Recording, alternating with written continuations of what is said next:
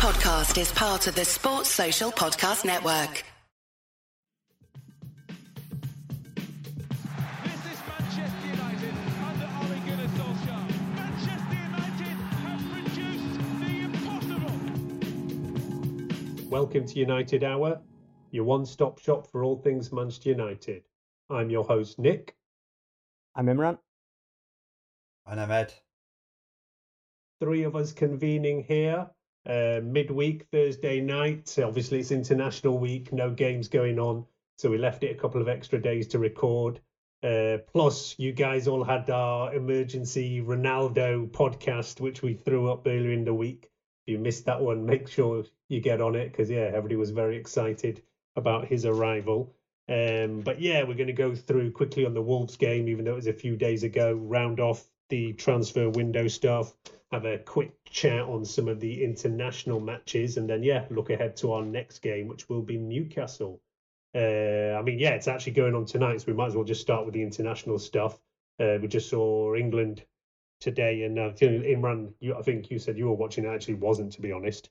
And Maguire's had a goal from a sure assist, right? Yep, I haven't been watching it actually. I've just been following it on online. But Maguire scored a header from a short corner. I assume it was a header because for some reason for England, Maguire can actually use his head quite well.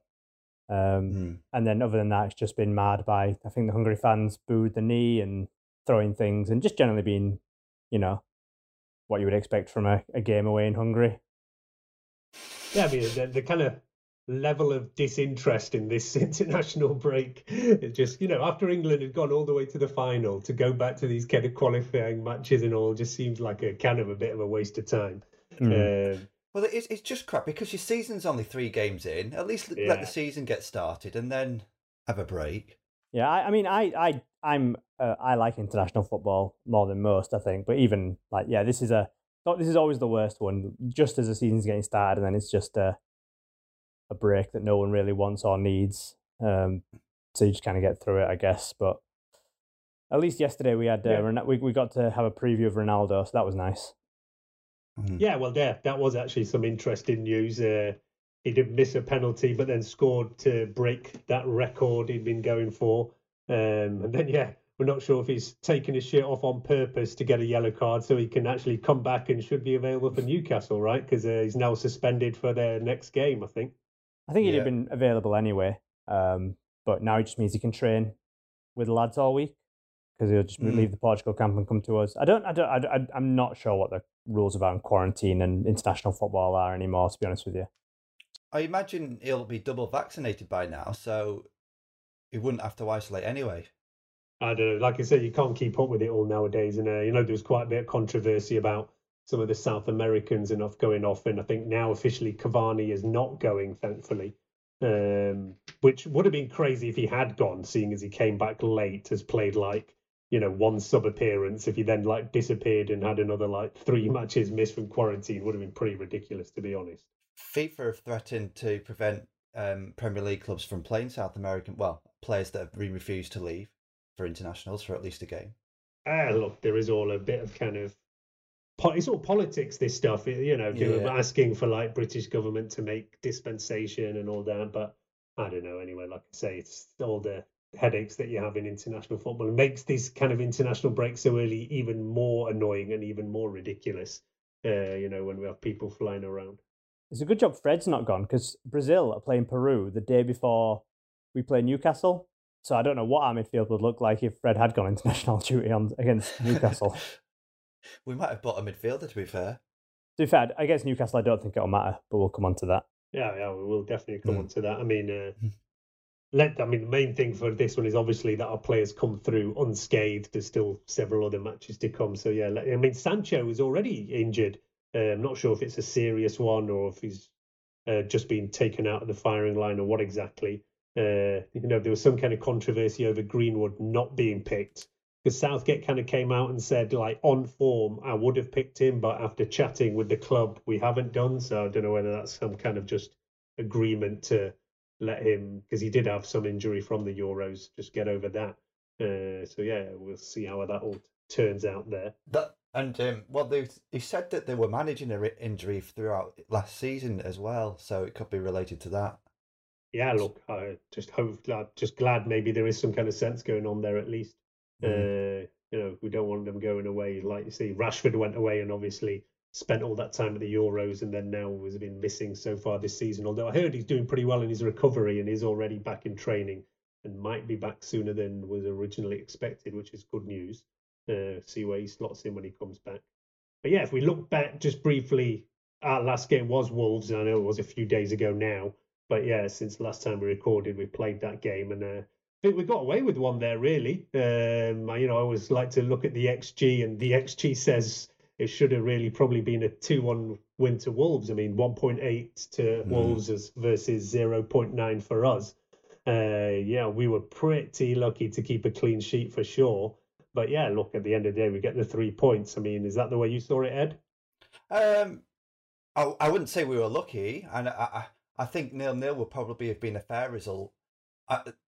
Wolves certainly squandered opportunities, but like even Graham Souness talked some sense, and Adama Traore, he looks good, he looks really strong, but there's very little end product there, and he can boss our line, back line all day long, but he doesn't really create that many opportunities, and the opportunities that he does create, they're few and far between, in my opinion. I don't know. I thought they had quite a few good chances, and De Gea had like one double save. Our goalkeeper situation is still going to be interesting because Henderson is now finally back in training. And to me, it looked like at the end of last season that Ole had decided Henderson was going to be number one. But I think De Gea started the season pretty well, don't you think, Imran? I mean, he's been brilliant. Can't fault him in the first 3 games. Yeah, we conceded in our first 2 games, but I don't think any goal was his fault. And that double save was just De Gea of old, shades of that Arsenal double save from Lacazette and Sanchez all those years ago. So I mean, I'm firmly in the De Gea should be our number 1 camp, just more so because I don't rate Henderson as highly as other people do, and I still think De Gea has something in there. I don't think he's become a terrible keeper over the course of a season and a bit. It was quick off his line as well. Yeah, I mean, there was that one time where he swept because I think it was Fred, not for the first time, was looking like he was going to get outpaced, and De Gea was off his line to sweep that up. But he got man of the match, and I mean, really, he only did make that 2 saves. But when it's a save like that, I think you kind of earn your man of the match just because that really does keep you in the game. It's the type of save that I like to go back to saves that not every keeper makes, because often you see great saves and you think, oh, it's a great save, but actually, probably most keepers save that. But that's the kind of save, because of like the circumstances, not every keeper's up so quickly, and not every keeper has a strong wrist to keep that out. So it's not a save that every keeper makes, and we're fortunate that De Gea can make those sort of saves.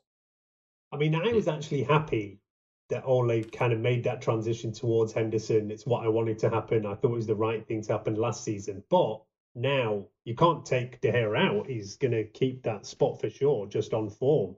So then I guess we then go back to this kind of, having a cup goalie, having a league goalie, rotating, which, I don't think is the ideal scenario. But I didn't go too badly last season, I suppose.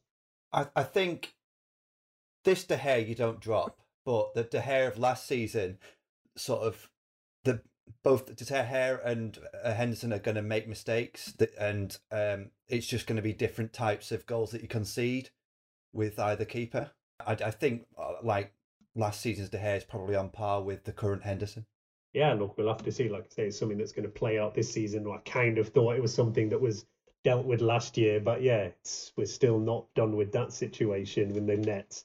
And then, the midfield is the constant discussion point for us. And again, at Wolves, it was a big issue. He's, gone with Fred and Pogba. Yeah, did you think it seemed like a different setup, Imran? I mean, a lot of people had been, and even I had said that, look, once Varane comes in, the theory is that we should be more solid at the back, that then we don't need 2 kind of more defensive midfielders sat in front. Maybe we just need 1 and can play with Pogba and Bruno pushing on. I don't know how clear it is whether, Pogba was still playing a double pivot with Fred or whether Ole is trying to go towards a more progressive system. Is still not that clear, but definitely, he is trying to do something different from, Fred Matic, the game before nobody was happy with. this time Fred. Pogba still didn't work out that well. You just see how open we are and how many kind of chances Wolves did create. Yeah, and plus Bruno's playing so high up that he's nowhere near Pogba, really. So you can't really call it a 4-3-3 just because Bruno is so high up. He's almost the second striker, if not at points in line with the striker. That it's not. Pogba's much deeper. And then it didn't help that Fred had probably an all-time stinker, like one of the worst games I've ever seen Fred have. And I mean, bless Fred, I love him, but he's capable of having a shocker in his locker, and that really was one. I just thought it was one of the worst performances I've seen. Constantly just getting run past like he wasn't there. In the second half, Traore would just face him up and just literally just knock it past him like he's not even there. And then when his game goes to bits, then his passing also goes to bits. And his passing's not his best attribute at the best times anyway. But yeah, his passing was poor and just not a great game from Fred. And if Fred's not having a great game, then you are going to struggle in that midfield. Yeah, and especially if he's the only one, and yeah, definitely, especially that first half, he was absolutely useless. There was that one point where, he basically fluffed a clearance and we were lucky again. It was like a one-on-one with De Gea to get away with that one. I mean, yeah, I do always like to look at those average position charts to kind of look at how the formation might be moving on. And normally, when you look at it, for example, Fred and Matic the week before, they were very much in line. When it's Fred and McTominay, they're always in line. If you go and look at that average position chart, and if I get around to it, I might post it up on Twitter, you can see that Pogba is quite a fair way advanced from where Fred is. So maybe they are playing a double pivot with a slightly kind of one is told you have to sit a bit more. But yeah, it's definitely not the same as when we've had McFred or even Fred and Matic. You can see a difference when you look at the kind of average position, how it works out there. But yeah, you are right. The Bruno is way up there, and he's our second or kind of third most advanced player, even further forward than Sancho over there. To be fair though, I think certainly in the second half we were sort of playing Pogba as a quarterback, and he was trying to ping balls in behind. Yeah, which also kind of happened at the end of that Southampton game. Where Ole kind of dropped him back in because we weren't managing to link up that midfield with attack, and we've seen him do that well in the past. But lately, I do think more and more Pogba has looked better and doing the best things for us when he is in that more attacking role. How that works out when you still have Sancho, and if Rashford is coming back in, still remains to be seen. But yeah, look, I think the main thing is that we did get the 3 points there, and then we had those debuts finally that everybody's been waiting for from Varane and Sancho. I mean, how did you think they fared over there, Imran? I mean, Varane was a classy operator. Just a great debut for him. Yeah, they had chances, and yeah, he got beaten at the corner for the header, but overall, you have to say it was a pretty assured performance from him, and just looked very comfortable with the pace and English game. So that was very encouraging to see, and you'd only imagine it'll get stronger from there. Sancho, not great, but he's a young lad. First full debut, can't expect the world from him straight away. Maybe you'd expect a bit better than that, but it's first game. It's only going to get better.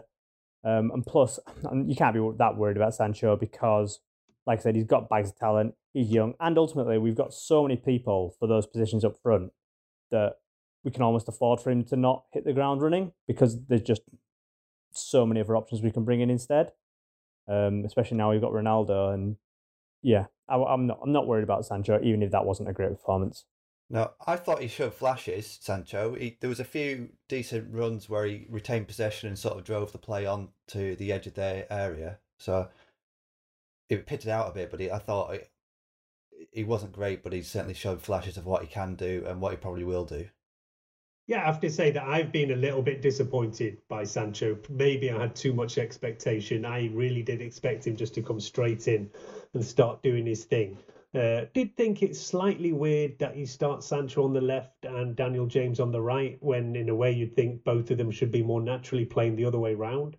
Yeah, but he does like James on the right for some reason, even though James is a lot better on the left. And we signed Sancho as a right winger. I knew as soon as we signed Sancho as a right winger, I knew he'd start playing games on the left wing. That's basically what happens with us. We find right wingers and let's shove them on the left wing. We're gonna end the season with like 5 left wingers somehow. We're gonna find out that Greenwood actually likes playing on the left as well. But yeah, it just a Ole thing, isn't it? I mean, we'll get on to it, but obviously Dan James has left now. But yeah, we'll talk a bit more about the transfers after just rounding off the Wolves stuff. I mean, the other one we saw the first appearance from this season was Cavani, who came on for the last 40 minutes or so. And Ed, I mean, how do you think Cavani feels about Ronaldo coming in? Because I think he probably thought he's coming in and going to be more or less number one striker, maybe rotating with Mason up front. And now all of a sudden, Cristiano Ronaldo comes in. Do you think he's going to be happy about that, to have another quality player in there, or do you think it's going to annoy him? No, I think he's going to be happy about that. He's a consummate professional, Cavani. I think there was talk of him going to Barcelona, but apparently he turned all that down. So no, I think he'll be pleased to have the competition, and I think he'll want to win something with the club, and Ronaldo being in the team will help that.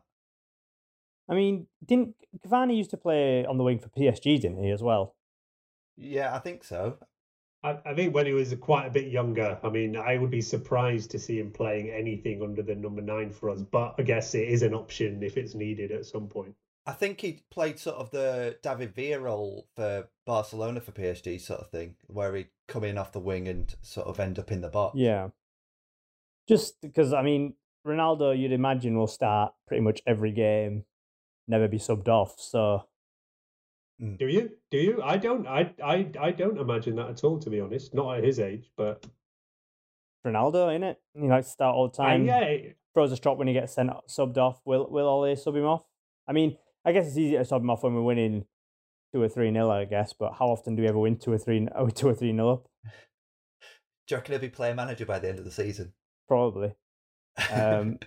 Just, I mean, it's one of the issues you have. Not issues, but it's a thing with Ronaldo. You know, he likes to. He keeps himself in such shape that he can start every game.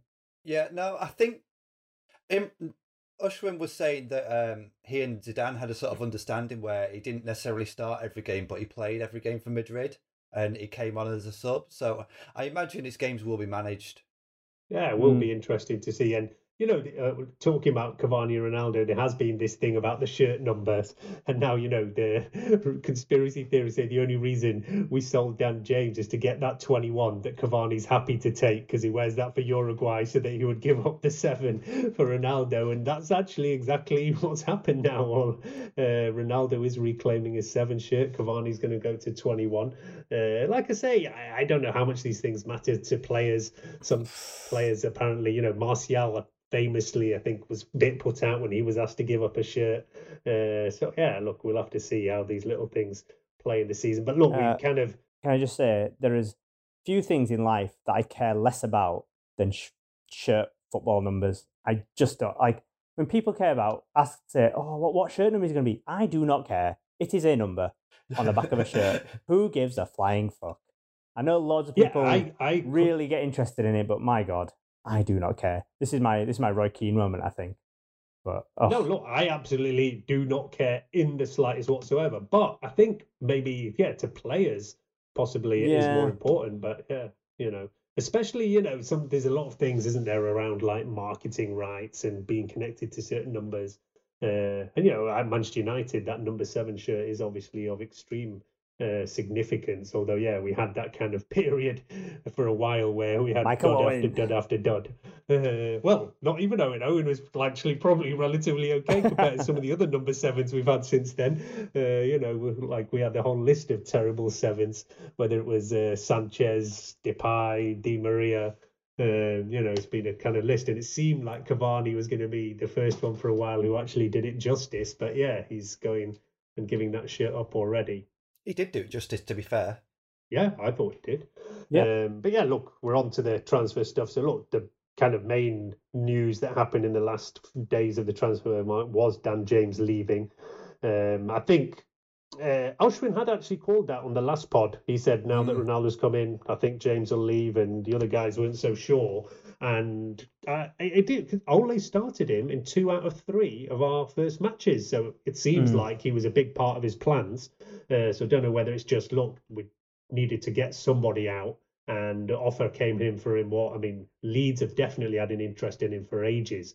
You can watch that. There's that Leeds Amazon documentary where Dan James was sat there on deadline day, I think 3 or is it 4 years ago, ready to sign. and at the last minute they couldn't agree a fee or something with Swansea, and he had to leave Ellen Road without completing that transfer and signed for us the summer after. But now, yeah, finally they are getting him. I think it's a good deal for us at that kind of money, more than we paid for him. And I think it's the first time in many years that we've actually sold a player for a decent amount of money. I think if all the bonuses go through or something, he'll be like our third or fourth most expensive sale, I think. Something like that. I think he's already like the fourth, or there's only like it's like Lukaku, Di Maria, and somebody else I've forgotten. Ronaldo. Yeah, Ronaldo. Yeah, that lad Ronaldo.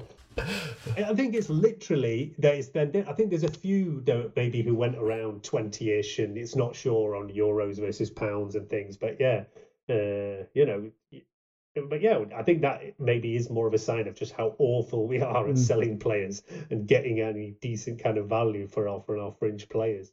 It does slightly concern me that if we hadn't got Ronaldo, we'd have kept Dan James, right?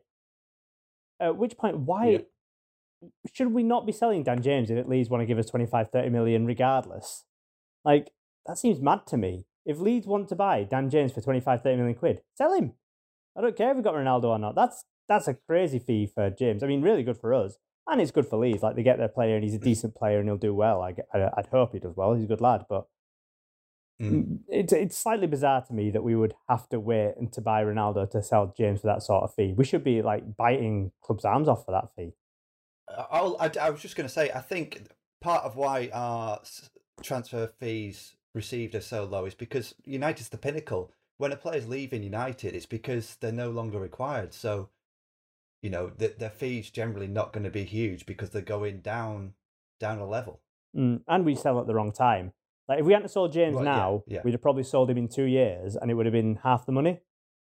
Yeah, probably. So, we actually sold this player at the right time and we can get a good fee. Like I say, it just mystifies me that we wouldn't have done it anyway, but I'm just a moaner today, apparently. I'm just complaining about things. But it's a good thing. It's a good thing. It's a good thing that he's gone. Like, he did well for us. I do think, it's a big thing how poor the club has been at selling players. I mean, this summer, I think a lot of people expected that maybe Andres Pereira, Jesse Lingard, Diogo Dalot, that we would probably sell these players and bring in decent cash. And I think one of the biggest problems is that we give players such high salary packages that nobody else wants to match it and they don't want to take pay cuts. So then we're in the scenario where we could sell somebody and still have to pay some of their wages, which is not a great deal at all. Or, that's the major issue. I'm sure that is why some of these players have not gone. Whereas you see teams like Chelsea, even Liverpool, they sell like kind of fringe young players and seem to get 20 million, even like, Chelsea, Zuma went, Tomayori, they're getting like 25, 30 million for them. Whereas, our equivalents who maybe are like Dalot and stuff like that, they've not left. We've still got them over there. I think as well, they like Liverpool especially just take a chance and they just sell their youngsters. For example, if James Garner, good player, but if it was Liverpool, they'd probably have sold him by now. You get that money in, you put a buyback clause in there in case he does become something, and then you just sell him, get that money. Like, yeah, but it's all well and good thinking that Garner might make it, but ultimately, how many of our youth products actually do make it, especially around that age? Like, very difficult, and you just kind of sell and you take that chance. But not many make it. Not many will make it at United. But we've got a rich history. Most Premier League players are from United's academy. They are, but we don't tend to sell them. They tend to either go on for cheap or move on or leave. So that's what I'm saying. Like with someone like Garner, I'm just picking him as an example here. You could sell him for 15 million, something like that. Put a buyback clause in there of double that, and you take that money, you take that chance. Yeah, I mean, the logic in me says that's probably the best business decision in terms of a transfer strategy, but also the romantic side of me of a player coming through the ranks, making his name at the club, and then being a one club player ideally is that I don't want to lose that. Yeah, I mean, I want to give those players who come through and like, all right, let's take Garner for example. I want to give him every chance to have a go at making it as a Manchester United player.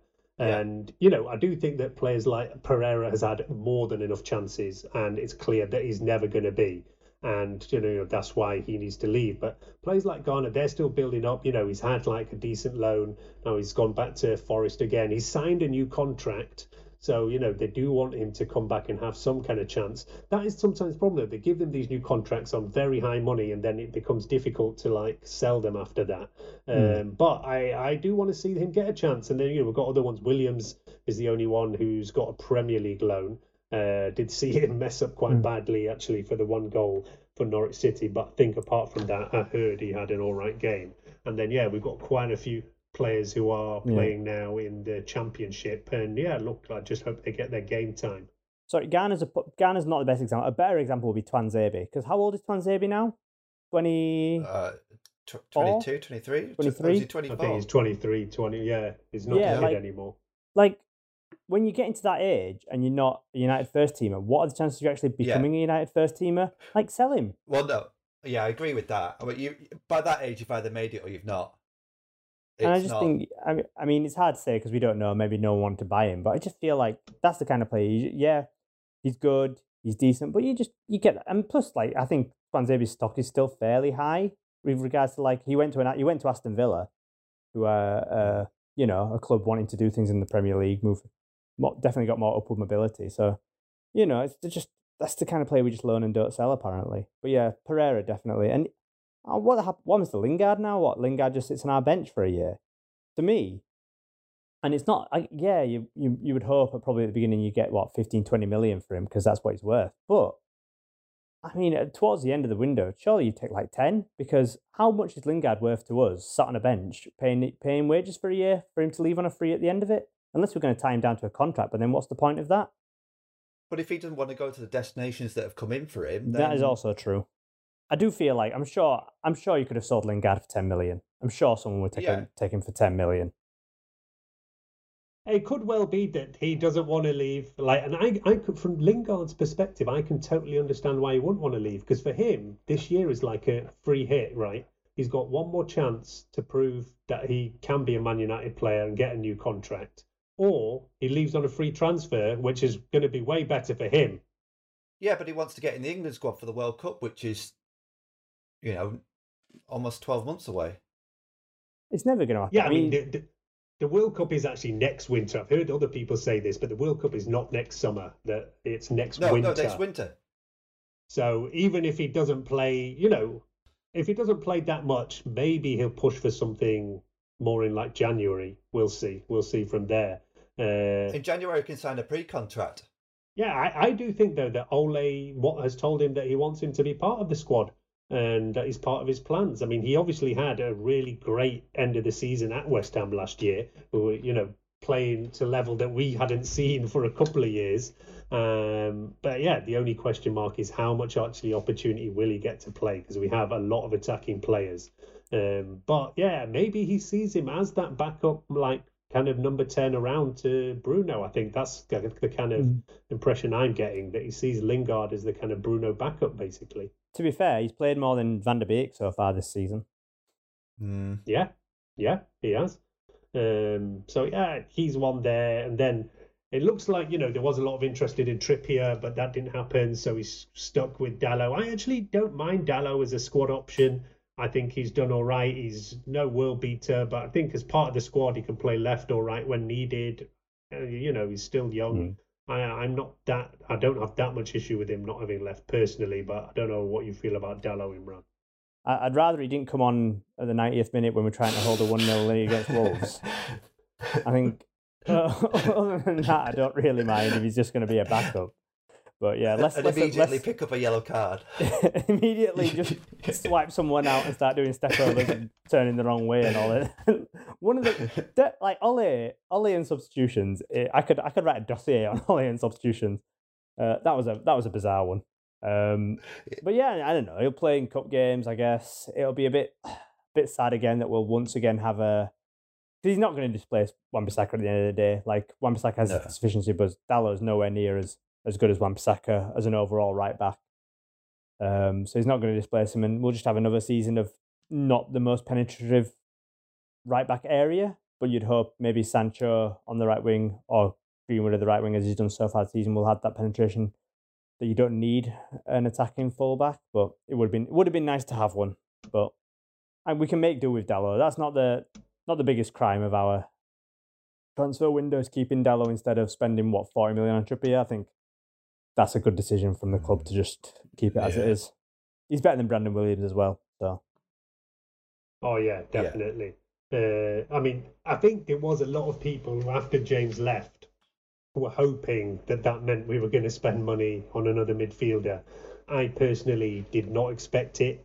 I thought after Ronaldo came in that we were going to be done. And I also think that a lot of the kind of speculation of us going for a midfielder has been kind of online. I've not seen anything really strong out there linking us with anyone. I think the club are probably looking at players and know that definitely by next kind of year we're going to be having to upgrade over there. But I actually don't think that it was really top of the list, whereas a lot of our fans think it should have been like number one on the list. But yeah, I wasn't surprised at all that we came out without having signed anybody. I know there was links to Neves, especially after that Wolves game. A lot of people were talking about, and I know I'd done a kind of preview with some Wolves guys on their podcast the week before, and they were saying that he is top player and would be ready to move like a step up. Although they didn't call it a step up, to be honest, but obviously we think that. But I wasn't that surprised. I mean, Ed, did you still have that hope that we might have bought in that last minute midfielder? I mean, I was hopeful, but I didn't expect it. And then when James went, I thought, well, maybe this is it. Maybe we've sold someone to bring someone in, but no. I didn't really expect another midfielder. The only thing I thought we might do was hijack the Sol loan, but that's the only thing I thought might happen, but it didn't look like it was going to happen. Yeah, I did actually think that might have been possible as well. And even though he's not really that kind of defensive midfielder that a lot of people have been begging for, he would have definitely improved our midfield for sure. And it was a bit sad to see a player of that quality go to Chelsea. We'll see how he turns out in the Premier League here. But we will talk about, now that the transfer window is shut, about our kind of season's expectations. And I know that a lot of our fans think that because we haven't bought in another midfielder, that we're not going to challenge for the league or anything. I still think that we can do. I think there's been a bit too much made about this whole midfield thing. I think, it is still a problem. We have not got the clear solution there. We see at the moment, as soon as McTominay's out, it is a problem, because for 2 matches now, we've not played well in midfield. There is still something there to sort out. But I think Ole needs to just find that fine balance there. Fred often seems to be a bit lost without McTominay somehow. They're like a good partnership. And I think, they were much maligned, McFred. But I think now that we don't have them, you actually see what we do miss them. Ole's tried Fred Matic, he's then tried Fred Pogba, and neither have been so brilliant so far. I don't know. Imran, do you think that midfield is going to be ultimately our weakness and stop us like pushing on this year? Probably.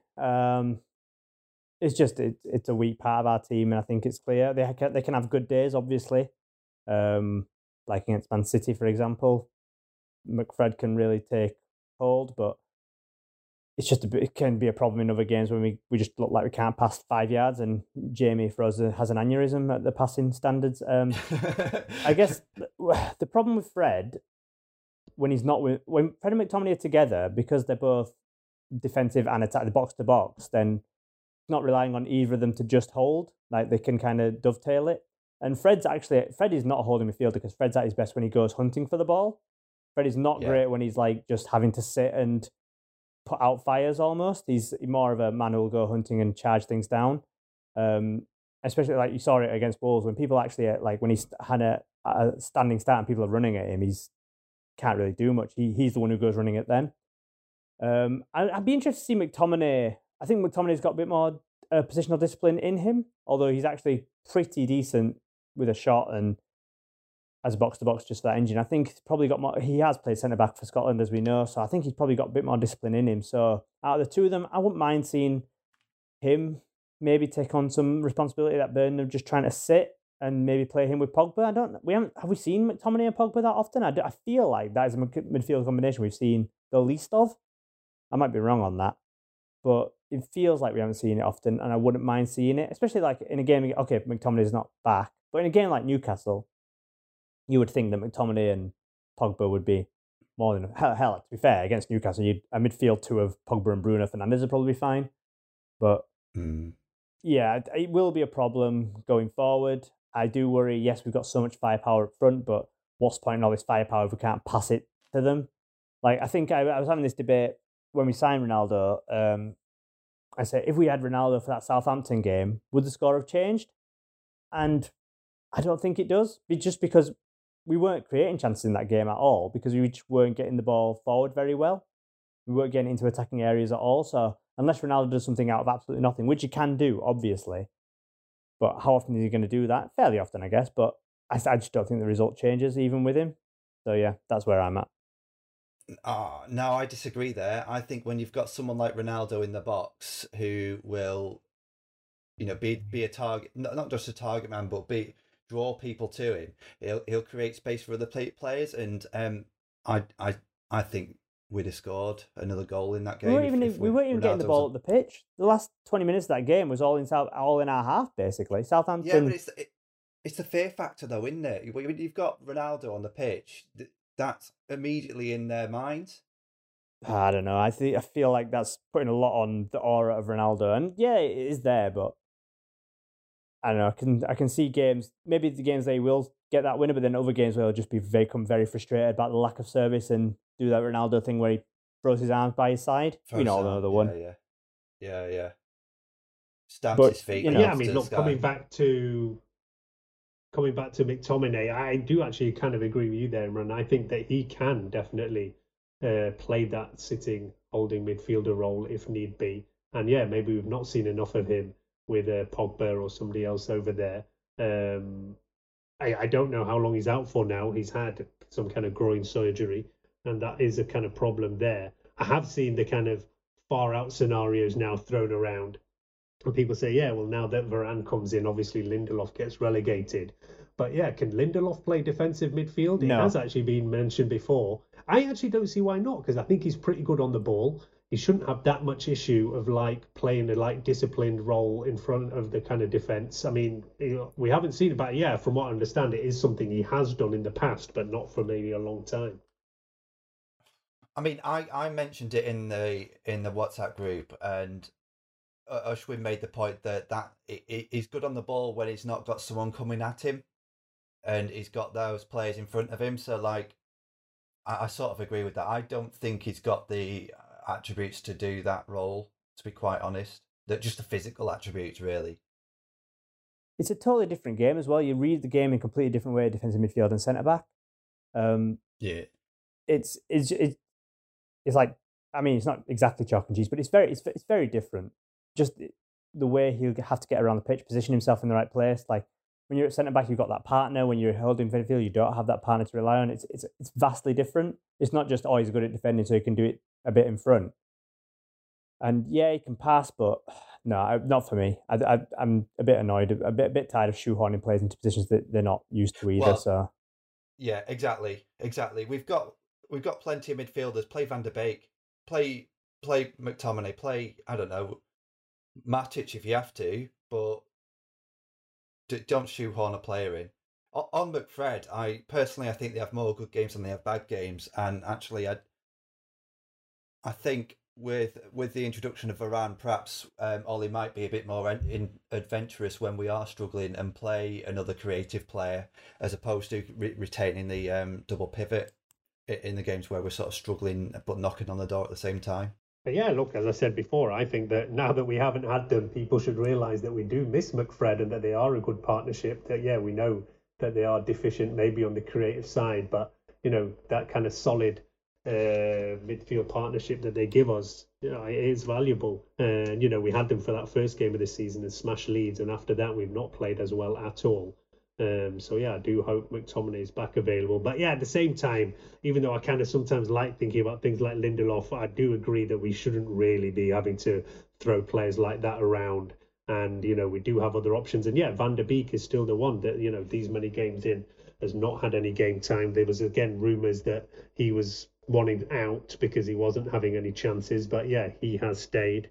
And I just hope, yeah, I as well don't see as well why he can't play more kind of defensive midfield role. It wouldn't be the same as the other players how they do it, but we know that he's good on the ball. I don't see, whenever I've seen him play, I actually thought he was pretty good defensively.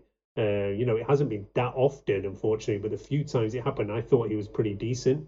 And he's not small either. Sometimes he's 6 foot player, and apparently, he's been working on bulking up as well.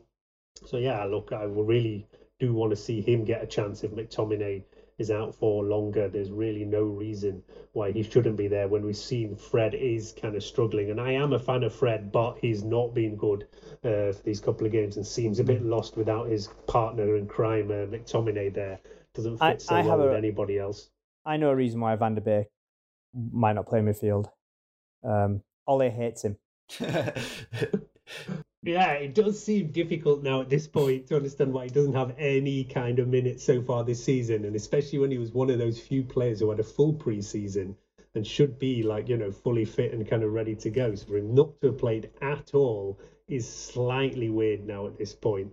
Apparently his agent has said they've got assurances that there's going to be, which I think is very odd.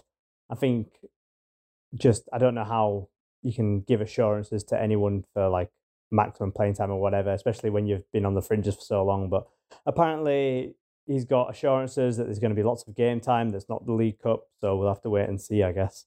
I think Newcastle will be a great game to start him in, just because of how the standard of opposition. But yeah, go on, sorry, Ed.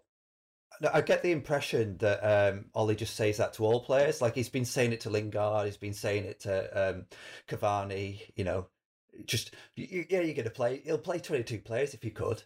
He says it to all the players. He played 22 players, but then he actually only used one sub, and the other two can come on at the time. Yeah, that's true. Yeah, I don't know. Ollie does like to. You are right. Ollie does like to say everyone's going to get minutes, but I mean, currently, I don't know where Van der Beek's minutes come from. If he can't get on the pitch in the last couple of games, he must get on the pitch against Newcastle. Must do. I can't see why he wouldn't. Don't forget the cup games kick in now. So, so far we've been one game a week. Now Champions League is going to start. We've got Villarreal, one of our early games. Then, West Ham as well. We've got in the League Cup. So, yeah, we're going to be playing a lot more matches, and surely there'll be a lot of players getting minutes. But, at the same time, should he be happy with only playing these kind of cup games if it is what happens with Van der Beek? We want to see him get a chance in the league when our other midfield options are not delivering. He will surely play in these cup matches, but is that enough? We have to see how that pans out. We have to be pretty happy with our Champions League draw, right? Villarreal, Atalanta, young boys, far cry from what we had last year, which was essentially the group of death, and we didn't come through it. There's no excuses this time, right, Ed, for getting through our Champions League group. Well, you'd hope not. But we have lost to Villarreal before, unfortunately. We drew with them technically. Well, yeah, okay, we drew with them technically. Last season we only went out of the Champions League because we lost to Istanbul Besiktas, if that's the way you say it. So obviously there's no excuses, but I'm not gonna say we're gonna smash the group because I've seen us not do it. No, I mean, for me, this year, there is really no excuses. We have to be coming through this group. Villarreal are semi-decent. We should have still beaten them on the day. I think we were unlucky not to. Atalanta, we've never played before that in my memory. And, they've only become a solid kind of Champions League club in the last few years, really. They were, kind of mid-table or even Serie B for a while. Of course, we took Ahmad from them, so maybe he'll have the inside track on some of their players. And then, the last team is Young Boys, who we have played just a few years back in the Europa League. So, should have some kind of idea. But, we should be winning this group, never mind getting through. We can't really, although Atalanta was one of the most difficult teams we could have got from that third pot. I think we were pretty lucky to get Villarreal out of pot number 1. It was weird this time, pot number 2 looked a lot more scary than pot number 1, and then there was quite a few big teams in pot number 3 as well. Pot number 4 was kind of, you didn't really mind who came out of there. But yeah, it was kind of a bit strange how it all worked out. But yeah, look, now, as I say, as we go 2 times a week, all these players will surely get a shot, whether it's Lingard, Van der Beek, Dallo. That's when all them have a chance and to see if they can come and try and hit, pushing towards the first team. I do think for Van der Beek, he's got to take his chance. He got them a few times last season and then didn't really take it. Like, he looked good, but he didn't look like he was going to displace anyone. No, I think that's totally fair. I think he was actually poor at the end of last season in the few chances he got, but he was often thrown in and he didn't seem to have a lot of confidence. I did think he started last year pretty well. I remember the start of last year being quite excited. He scored a goal early on and there was a couple of times where he was involved in some good moves we had, and then he just kind of disappeared and hardly had a chance after that. And then, I think he lost confidence. You could definitely see in the chances he had towards the end of last year, he was not playing well and didn't really deserve to be in the team. That's why there was a lot of rhetoric this summer saying he would come back kind of rejuvenated, going for his fitness and ready for a new season. But look, let's see. When the cup games go, like I say, that's the time when the squad will get more used. But I want to get some season predictions there because we talked about it a little bit in earlier podcasts where I said until the transfer window closes and we see what happens, I don't really want to put anybody on the spot. But now is that time. And I'll start with you, Imran. Where are we going to finish in the league for a start? Third. I'll go third. Think City will probably win it again, as boring as that is. And who's going to finish ahead of us in second? Chelsea or Liverpool, one of them. One of them won't do as well as they should. One of them will do as well as they should, and then we'll come nicely in third. Not by much. I think there won't be much in it, to be fair. But I think our midfield worries me too much to be solid. And the thing is nowadays, especially challenge, you've pretty much got to win all your games, or drop as very few points as possible. And I don't know if we have a midfield that can allow us to do that, but, Yeah, it is worth pointing out that you're always one of our most negative whenever we do any kind of predictions and things like that. You're always on the glass half empty side of things, right? Well, if I predict third and we finish second, I'm happy. If I predict third and we finish first, I'm elated. So, can only go up. And Ed, I remember that you were actually really bullish about our chances last year. And in fact, you weren't that far off. And a lot of people actually laughed when you said we were going to come second last year. And we did come second. And, surely our squad is hell of a lot stronger now than it was this time last year. So if you thought we were coming second last year, surely you think we're winning the league, right? Oh, my heart says we are. My head says second again. It's a very tight top of the league this year. City have improved, and Chelsea look like they're coming together under Tuchel. So, they're certainly ones to be wary of. Yeah, I could even end up third really, but no. Head says second, heart says first. I mean, I do understand where you're both coming from, but we came second last year. Our squad is so much stronger now, and for me, we have solved our two main issues. I've said all season last year that my biggest issue with the team was Lindelof. I did think he was a big weak point and that we needed to improve centre back because we gave away so many awful goals, especially in set pieces and other times. And Varane is such a massive step up from Lindelof. And then we needed one more creative player who can play on the right side. Sancho's come in, not seen him be amazing yet, but I think that he will give us that bit of extra creativity in that times when we were struggling to maybe just break out the odd team. So if I had to really put my money on it, I would probably still say second, but I think that we will push all the way this year to be top of the league. I do understand people's issues around the midfield. I think if Fred and McTominay stay fit for most of the year, that is still a good enough midfield with all the other options we have to win us the league. But as I say, at the moment, is not fit, McTominay, and we see that there is a bit of then a problem over there. So yeah, we'll see where that runs out. I mean, I've thrown this out in the rest of our podcast group and had various other predictions thrown out. I think David in Canada is now massively bullish, and after being like Ole in, Ole out around this time last year, he now thinks Ole is ready to win the league. And then yeah, again, there's been, I think Craig said second, maybe Ushwin said third. Yeah, I think that is one of the things that we already said on previous podcasts, that the problem is that there is 4 teams who are very, very strong this year. And I think there won't necessarily be that much between them, and it could just be a few games here and there that makes the difference. I mean, you could play really well and still end up coming fourth. Just, there is a big like gap then to the next teams after that.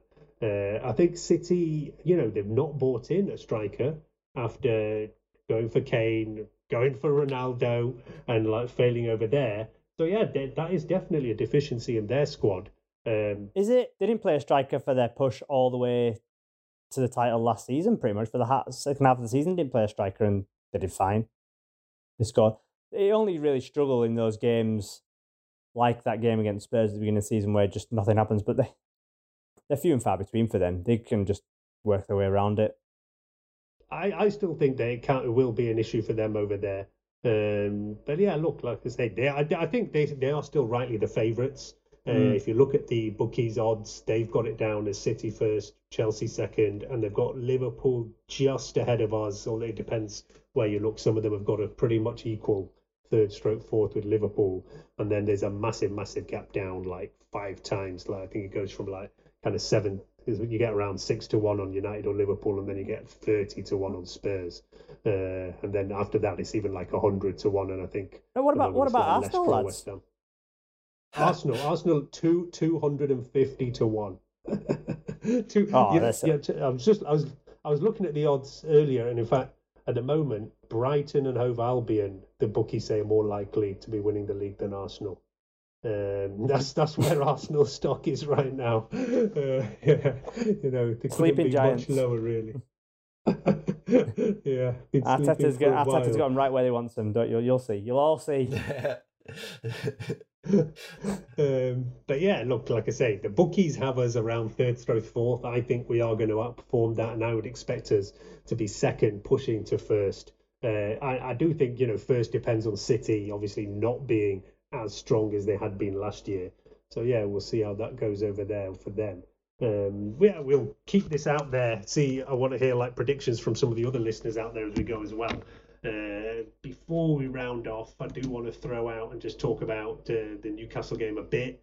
But yeah, do want to give a shout out to our sponsors, Manscaped, who actually just said they want to keep pushing and sponsoring us till the end of the year. So you'll be hearing the Manscaped blurb for the rest of this year at least. But yeah, Manscaped, all our regular listeners know, you'll have heard it time and time again. But yeah, footy is back. Our friends at Manscaped are here with a masterclass to get you ready for this new season. The leaders in men's grooming have done it again and just launched their 4th generation performance package.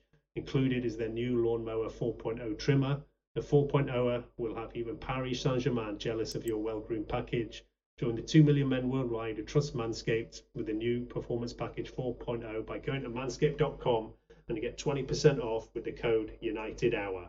And this thing is now available to anyone in the EU, UK, which of course is not EU anymore, USA, Canada, Australia, and South Africa and Singapore are all on the list. So yeah, anyone listening in any of those places, head over to manscaped.com and use United Hour for your 20% off.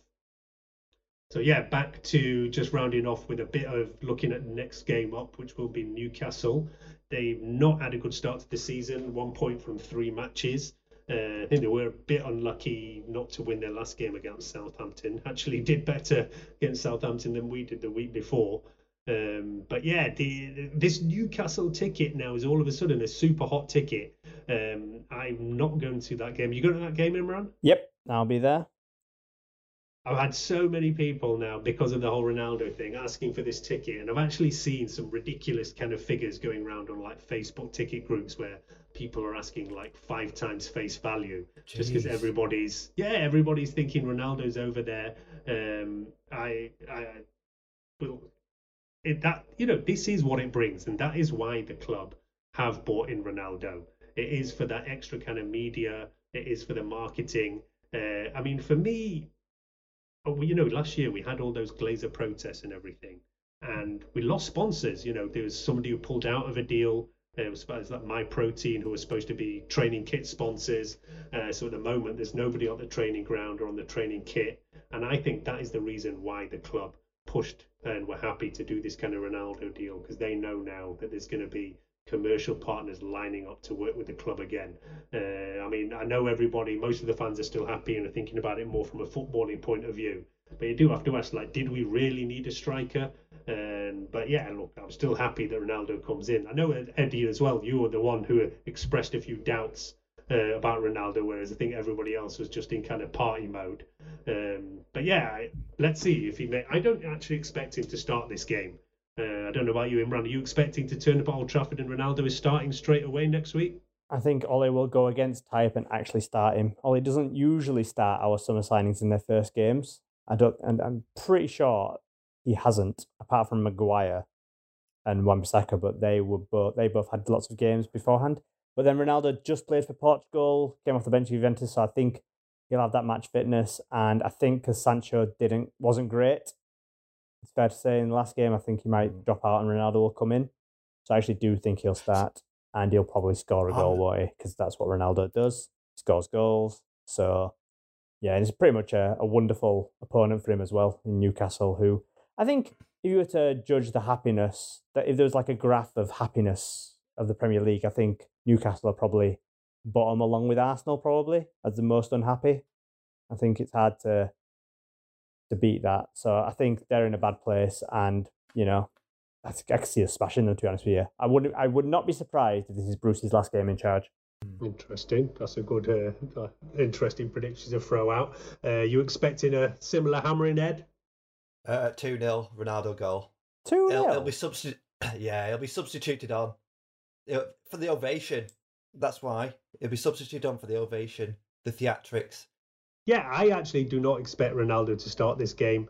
I just think that there's, so many other players who've been waiting to play and have not played. Like even, Cavani has not started a game yet. But yeah, it will be interesting, and it'll tell us a lot about where Ole sees Ronaldo, where Ole sees Cavani.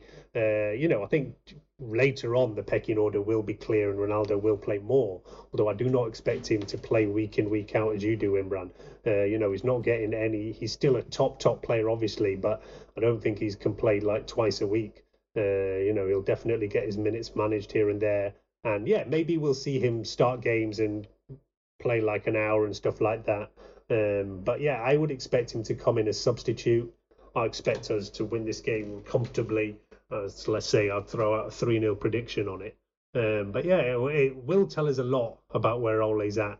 Whether he's thrown straight in, that will be one of the interesting things to see as it goes over there. But yeah, we're all expecting a win, right? And yeah, you've got that golden ticket, Imran, so you'll be ready to sing in all your Ronaldo songs. Yeah, I'll be the one with the Ronaldo face mask. I think I'm sure there'll be a few of those around in the stadium. I think we'll go. I'm going 6-1. I think we'll absolutely batter them. They're in a bad moment, and I think the stars are aligning for us to hammer them, especially after the last 2 games where we weren't as good as we were against Leeds. So I can see being back at Old Trafford, party atmosphere. Yeah, I can see us absolutely tearing them to pieces. All right, fingers crossed you're right. And as I say, you're normally the negative one. So yeah, you've thrown out a 6-1 prediction. That shows you even you got that Ronaldo fever at the moment. I mean, what are Newcastle going to do in this game? They're going to sit back. They're going to defend, right? I think we all know that. And I just don't think they're very good at it. So I just don't see how we don't punish them. No, I think, yeah, we're all expecting a win. We never seem to do things as easily as could be. But yeah, let's hope it does happen on this time. And yeah, we'll be back after that Newcastle game with a review of that. And yeah, you will hear us weekly for the rest of this season. Do please go and hit us up on Twitter, and yeah, we're a bit slow on it, but we are still on Facebook, Instagram, and that kind of thing. And you can join the discussion over at Red Cafe. So yeah, I think that's rounding up everything for this week. One more. Go on. Patrons get to join in for £1 a month in our game chats that we have every game. And thank you guys to the ones still supporting us. Good point, Ed. Yeah, I forgot about shouting out to the Patreon guys. Yeah, we are on Discord Matchday Chat every match day. So yeah, if you want to hear the live views of some of the podcasters, then yeah, sign up on Patreon and you'll get the link to join in on the Discord over there. And yeah, that's good night from me. Cheers. Yeah, good night.